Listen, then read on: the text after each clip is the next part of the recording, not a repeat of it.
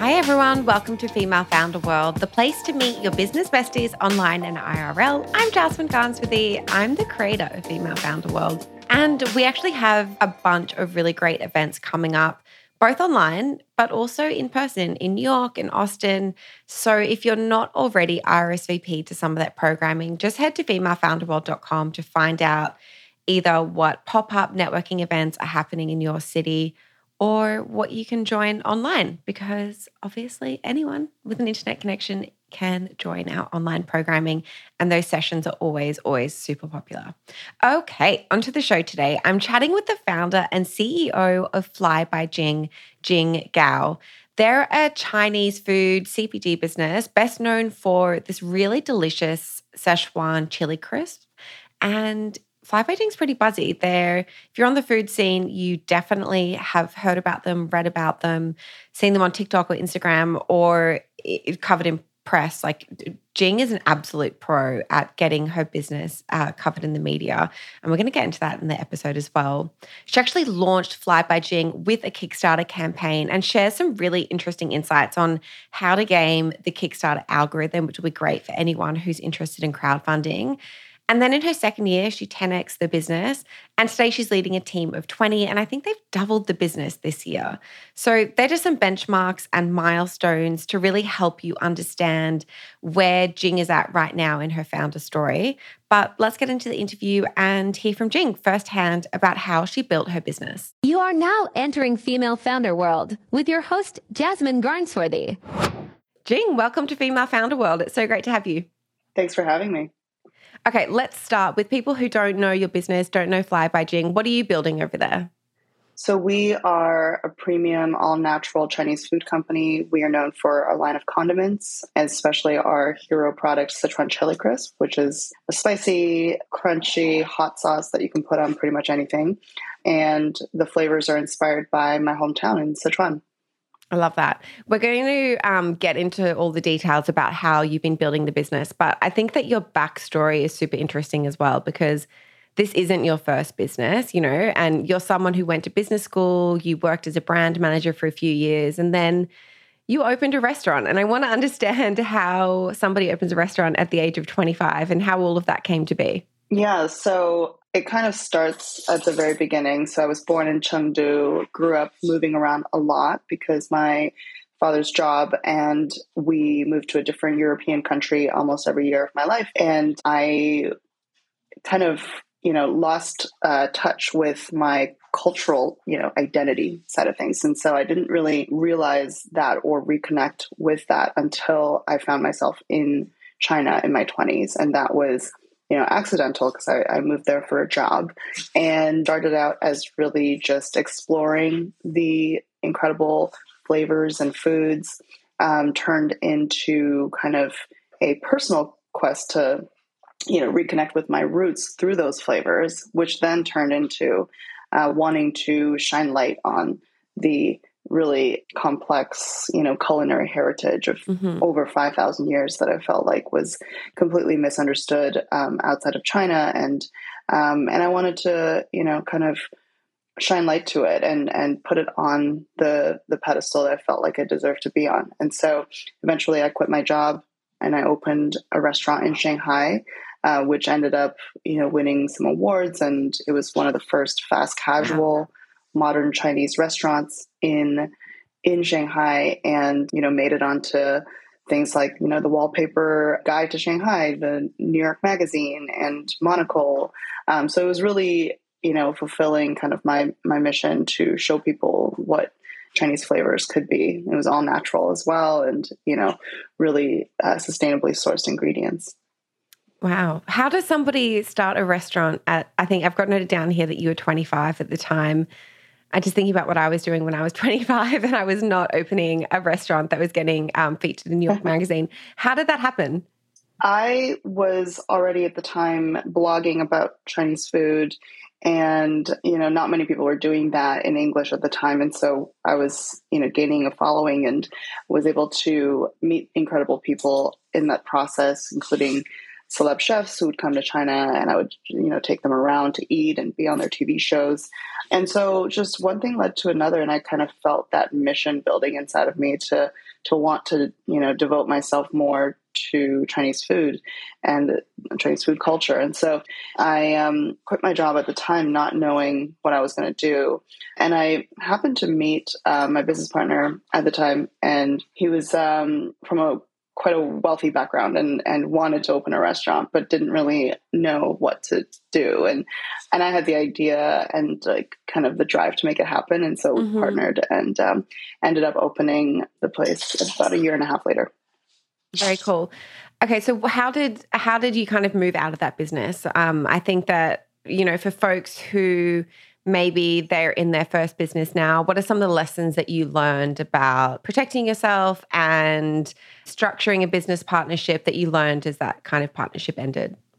Yeah, I think I was really glad that I was so young when I did that project, because, you obviously learn a ton of lessons from your first business. And this is now something that, after having spoken to so many founders, it's a very common story, with kind of conflict with partners. And, I think at the time I was super naive, did not protect myself properly legally.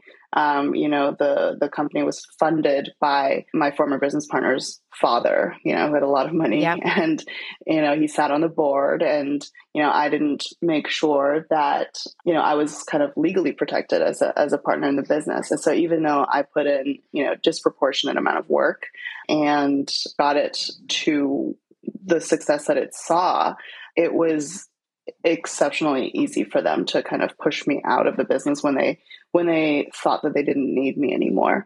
And so that's kind of, what happened.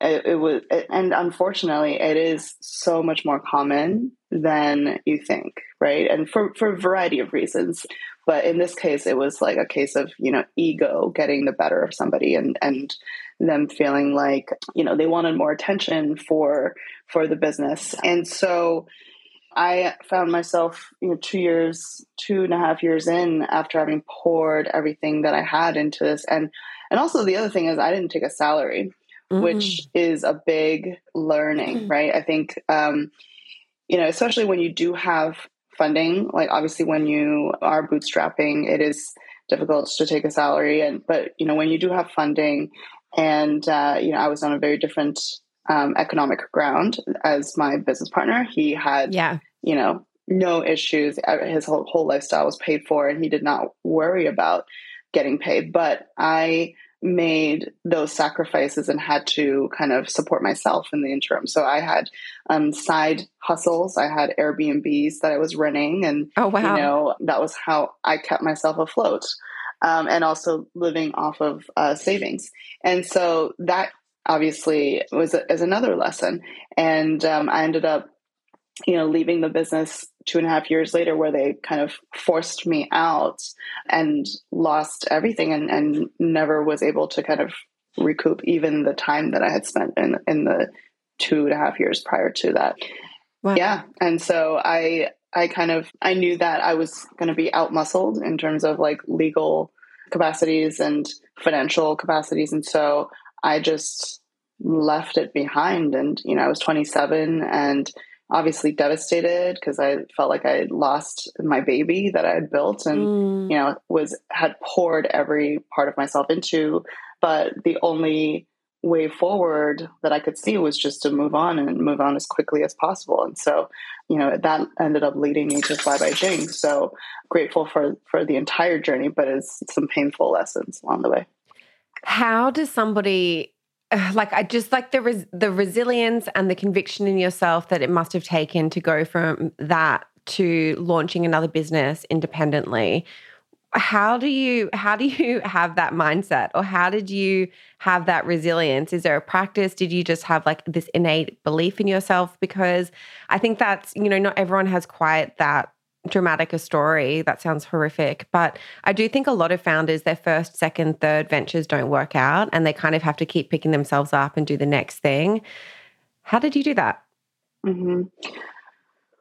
I think the process, what it was that experience of running that restaurant, it felt like, real life business school, right? And I Mm, kind of chalked it up at the end to the tuition that I paid was my yeah. time, right? And I didn't have to, pay for business school. I mean, I paid with my energy and my time, but I learned a ton throughout that journey. And I also knew what I was capable of now because I built the whole thing.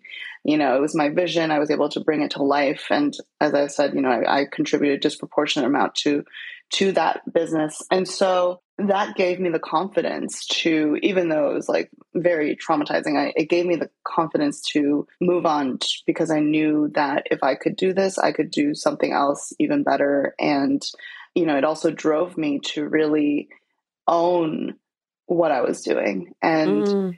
express something that was really uniquely my own. And so when I think about the through line of my journey, every event led me to where I am now because I probably wouldn't have gone down a path of like seeking, something that was truly authentic to my experience, which is, what Fly by Jing is.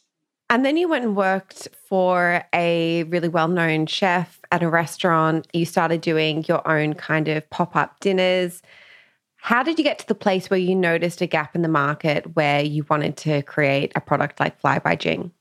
So, yeah, I studied with an incredible chef in Sichuan. So I went to my hometown and asked to stage with him and just spent a lot of time soaking up, everything that he could teach me about the techniques and the traditions and the flavors and the ingredients. But the entire time I was really thinking like, what is my unique contribution to Sichuan food? I didn't want to just reproduce what was already being done and being done very well. But, I recognized that Sichuan cuisine and Chinese cuisine as a whole has always been in evolution. There's never been a stagnant moment in a culture or a cuisine because otherwise, it doesn't move forward, it dies.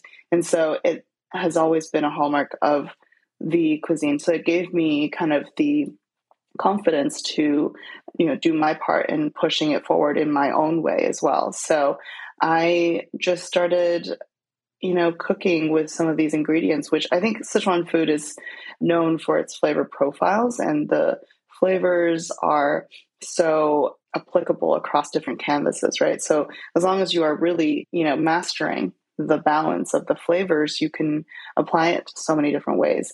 And so I just started experimenting, doing pop-up dinners with other chefs at their restaurants, started an underground supper club in my place in Shanghai. And Amazing. yeah, so it was super fun. And, the word started to spread and people would invite me to go and do the dinners in Japan and Australia, New Zealand, and New York, You're and saying LA. this like it's so casual to just start a supper club where you're getting invited to dinners all over the world. That is amazing. It was really, really fun. And, I was constantly on the road. I was taking these ingredients with me and, just having a lot of fun and saw how people reacted to these flavors. And it was instant kind of resonance. And I think people really loved it, but had no idea that it even existed and Mm. had no access to it either because these ingredients and these flavors were just not available in those markets. It was not available anywhere because it was kind of because it was unique to my way of cooking, right? And so Yeah. even in Sichuan, even with my family members, they would enjoy the flavors, but be like, "Oh, that's interesting. I've never tasted that before." So yeah, so I think that was the process where I really started to see a gap in the market and that people just, there was this demand but no supply. And so Mm-hmm. I started to think more deeply about how do I make these flavors more accessible, more available, and scale it up. And so I started to experiment with batching some of the sauces I was making and bottling it, and started by giving it away to friends and family, but eventually started a little online shop in Shanghai and sold it to local retailers. And that started to take off. But, I was making everything in my kitchen at home. So it was very, very small batches. And then, I think I realized because I was working in food media before and I was quite aware that media in the US really does color the way that the world sees a lot of things, right? And, Yeah. if I wanted to change the perceptions about Chinese food and the way that people view the food, the culture, and the people, you kind of have to start in the US. And so I decided to come to the US and check out what the market was like here. And what I saw really shocked me. There was very little, in terms of Chinese flavors, Asian flavors. It was just such a barren landscape, and it was very surprising to me because Chinese food is very dominant actually in the US. There's 50,000 Chinese restaurants here, which outnumbers McDonald's, Starbucks, Burger King, everything combined. And yet there is such misconceptions and such prejudice against Chinese food, where people think that it's low quality, unhealthy, and deserves to be cheap, and it's not worth paying for. And so that was kind of what I wanted to change and address with what I was going to do next. You kicked off the business with a Kickstarter campaign. Obviously, anyone who's listening to this who has tried to create a physical product knows that those MOQs are no joke. It is expensive getting something off the ground. What are some of the lessons that you had around the Kickstarter that helped you kind of hit your goal and then end up actually beating your goal? Yeah, so Kickstarter, I recommend to a lot of founders when they're starting out because it is such a great platform for just, gaining some initial momentum behind what you're doing, seeing whether there is an appetite for it, proving out a proof of concept, and doing it in a way that's pretty low risk. Because I think Kickstarter, it's, unlike a Shopify store or some kind of e-commerce platform, Kickstarter, there's an understanding that, if you're supporting a project on Kickstarter, you're supporting the entrepreneurial journey, and there's a lot of mishaps along the way. And so there's not an expectation that like you will even get what you pay for. So it kind of is much more friendly to people who have really big ideas. And there's a whole ecosystem on Kickstarter. There's a lot of people who are out there who really love to support entrepreneurs and new ideas that are part of that community. And so you're tapping into a community that's already built in. And these people just happen to be some of the most trend-setting, kind of early adopters, out there.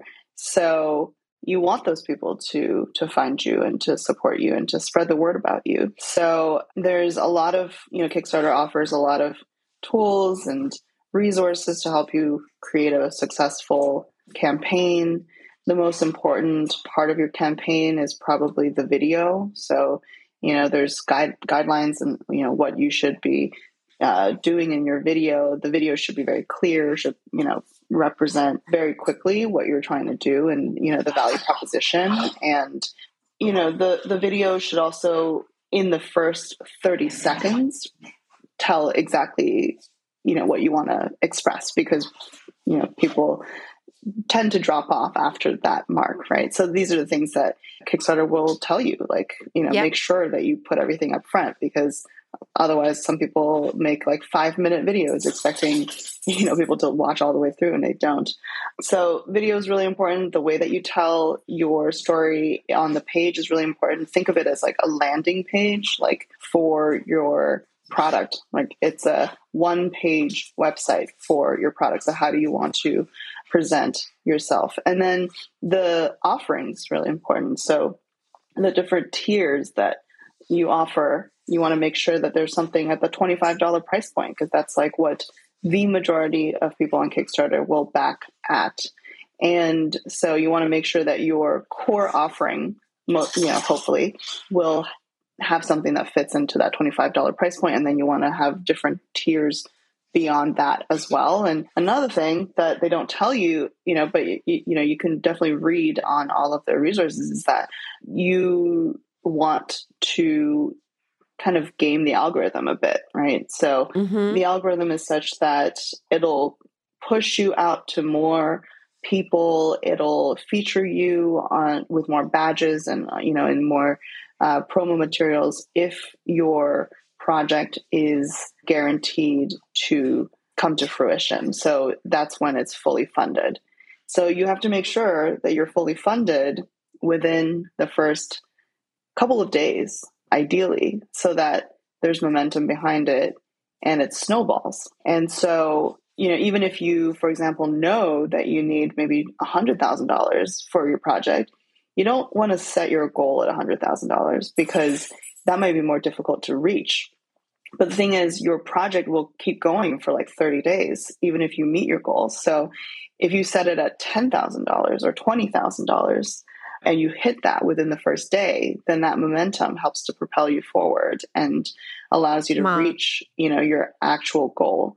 So, the trick is set your goal not so low that it is obviously artificial, but low enough that you can hit within a day. And then once you have that momentum, because people are more likely to back a project that's going to happen, right? Like if you don't hit your goal, all that money actually gets returned to the backers. So it's not going to happen. So yeah. So, those are the things that to really watch out for. And then get press,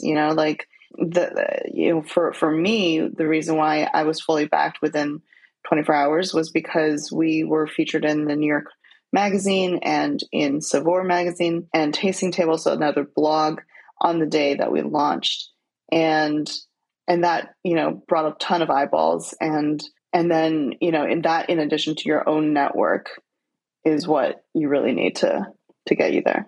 Amazing. Okay, so you've got the funding, you put together your first product, and I know that you've been in business for a few years now, but I feel like I see Fly by Jing everywhere. I follow, in any kind of like food blog, I'm seeing it in stores. What did you do early on to really get that traction and build that momentum?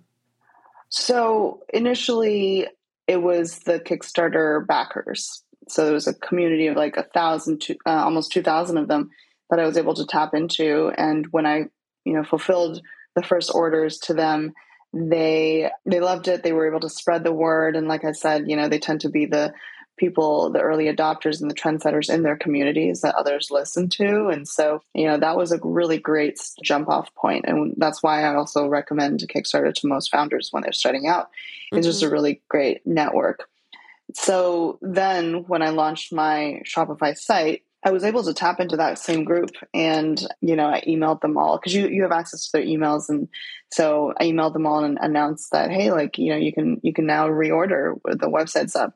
And that, gave a really nice initial boost again and further momentum.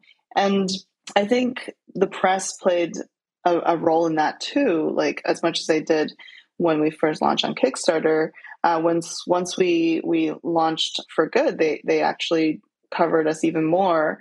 And I think, and we never had PR agencies. It was all organic or inbound, or, I think especially in the early days as a founder, especially for a founder driven brand like Fly by Jing, it's the press is so much more receptive to communication directly from the founder. And I think especially when you have a story that's very clear, that's almost built into the product and the brand, they tend to want to tell your story for you. And I think the biggest part about PR is getting the story right to start, right? So that's actually the biggest challenge, because once you have that figured out, it's almost like the story will help tell itself. Right. So it's understanding. That's the biggest thing. So it's like understanding as a founder what your story is and what it is that you're trying to share with, what the story is that you're trying to get press to kind exactly. The brand positioning and the brand message, like being extremely clear on that. What is your proposition? What's the value proposition of the brand and the products? And that once you have it, that's like the biggest part of the puzzle. Things have changed a lot in the last few years in the digital marketing landscape, and I can understand how early on getting that early press and really tapping into that core community of your Kickstarter backers could have helped really get traction. In terms of how you've been scaling the business to where it is now, what are some of the things that you've done both on the wholesale side and on the e-commerce side to kind of get to where you are now? So we started out with direct to consumer on our site, and that was out of necessity because, it has a very low barrier to entry. And so we were able to, grow our following, sell our products and, kind of grow organically. And then and really build our brand, right? I think that's the Mm-hmm. biggest thing is like get the brand out there. And the great thing about D2C is that, you were able to really create a brand world online and be able to control that narrative and really build it out and build a community around it. So I think we were able to do that quite well. And you're able to, as a small brand, also using tools like Instagram and TikTok and so on to really build an outsized brand awareness. And that's really key before you start to like enter into other channels. So what we did was we did that first, and then when we felt ready, we went on Amazon as a channel, and then when we felt ready, we went on into retail. And so we only just entered retail this year, and now we're available in many grocery stores across the country. But there's also kind of a gradual way that we've done that as well. We're a premium product. And so, you want to start with those specialty retailers, those stores that, are in those communities where people are, really noticing your brand. And once there's enough brand awareness, I think that's when it's for a small company, that's when it's more optimal to enter a larger chain, because getting onto a grocery shelf is relatively easy compared to moving product off the shelf. And so Mm-hmm. you need to really have that brand awareness built before you do that. Otherwise, it can be a challenge, and you get one shot at that, and you don't want to mess that up. So there's kind of a gradual way to do it. That's definitely something that I think not a lot of founders, or it kind of gets skimmed over, is that often, landing the wholesale account is one thing, but actually making sure that your product sells through so that buyer or that category manager is reordering with you, or you don't have to, do some kind of buyback or something like that, is also the other half of the picture that is super important. Yeah, definitely. Yeah. So for products like CPG products that you sell in stores, velocity and being, in the top 1 to 3 brands in whatever category you're in is extremely important for you to stay on the shelves. Amazing. Okay, that's a really good kind of number to know. Are there any milestones or metrics or anything that you can share with folks to help them understand kind of where the business is now and the growth that you've achieved over the last few years since you launched? So when we first launched, we had no financial backing. It was completely bootstrapped, and I had to rely on just mostly word of mouth. We had no budget. We couldn't even hire anybody. So it was just Mm-hmm. me doing pretty much everything. And then, but it was like pretty solid organic growth every like month over month in the first year. And then when COVID happened, I think, for a lot of small businesses, particularly food and D2C food, we actually did see a tremendous amount of growth as people started to cook at home for the first time and, realized Yeah. that they needed some help with bringing those flavors to their home cooking. And so we ended up 10xing our business in our, second year, which Wow. started to gain a lot of attention for us because also we were, like I said, like one of the first modern Asian food brands to launch in the US. And so that got the attention. And I think a lot of other brands with similar ethos came out of the pandemic as well. And, I think we were able to carve out that space for us and help to create more space for other brands like us as well. And so with that, there's like this momentum that has been really great over the last few years, like carrying us and other brands forward. And so, we ended up attracting investors as well in 2021. And we then, that year we grew 3x from that, and have been growing quickly into retail this year. And we've more than doubled this year as well. So it's been exponential growth, which has been super exciting because, at it feels like several years rolled into just 3 years. And at every stage of the business, it kind of feels like a whole new company, because we went from having 0 employees in 2 years to having 20. And wow. The last thing that I ask everyone who comes on the show is just for a resource. And that could be a book, a podcast, kind of a habit that you have every day, something that's been helping you as you've been building your business, and also up-leveling as a leader yourself.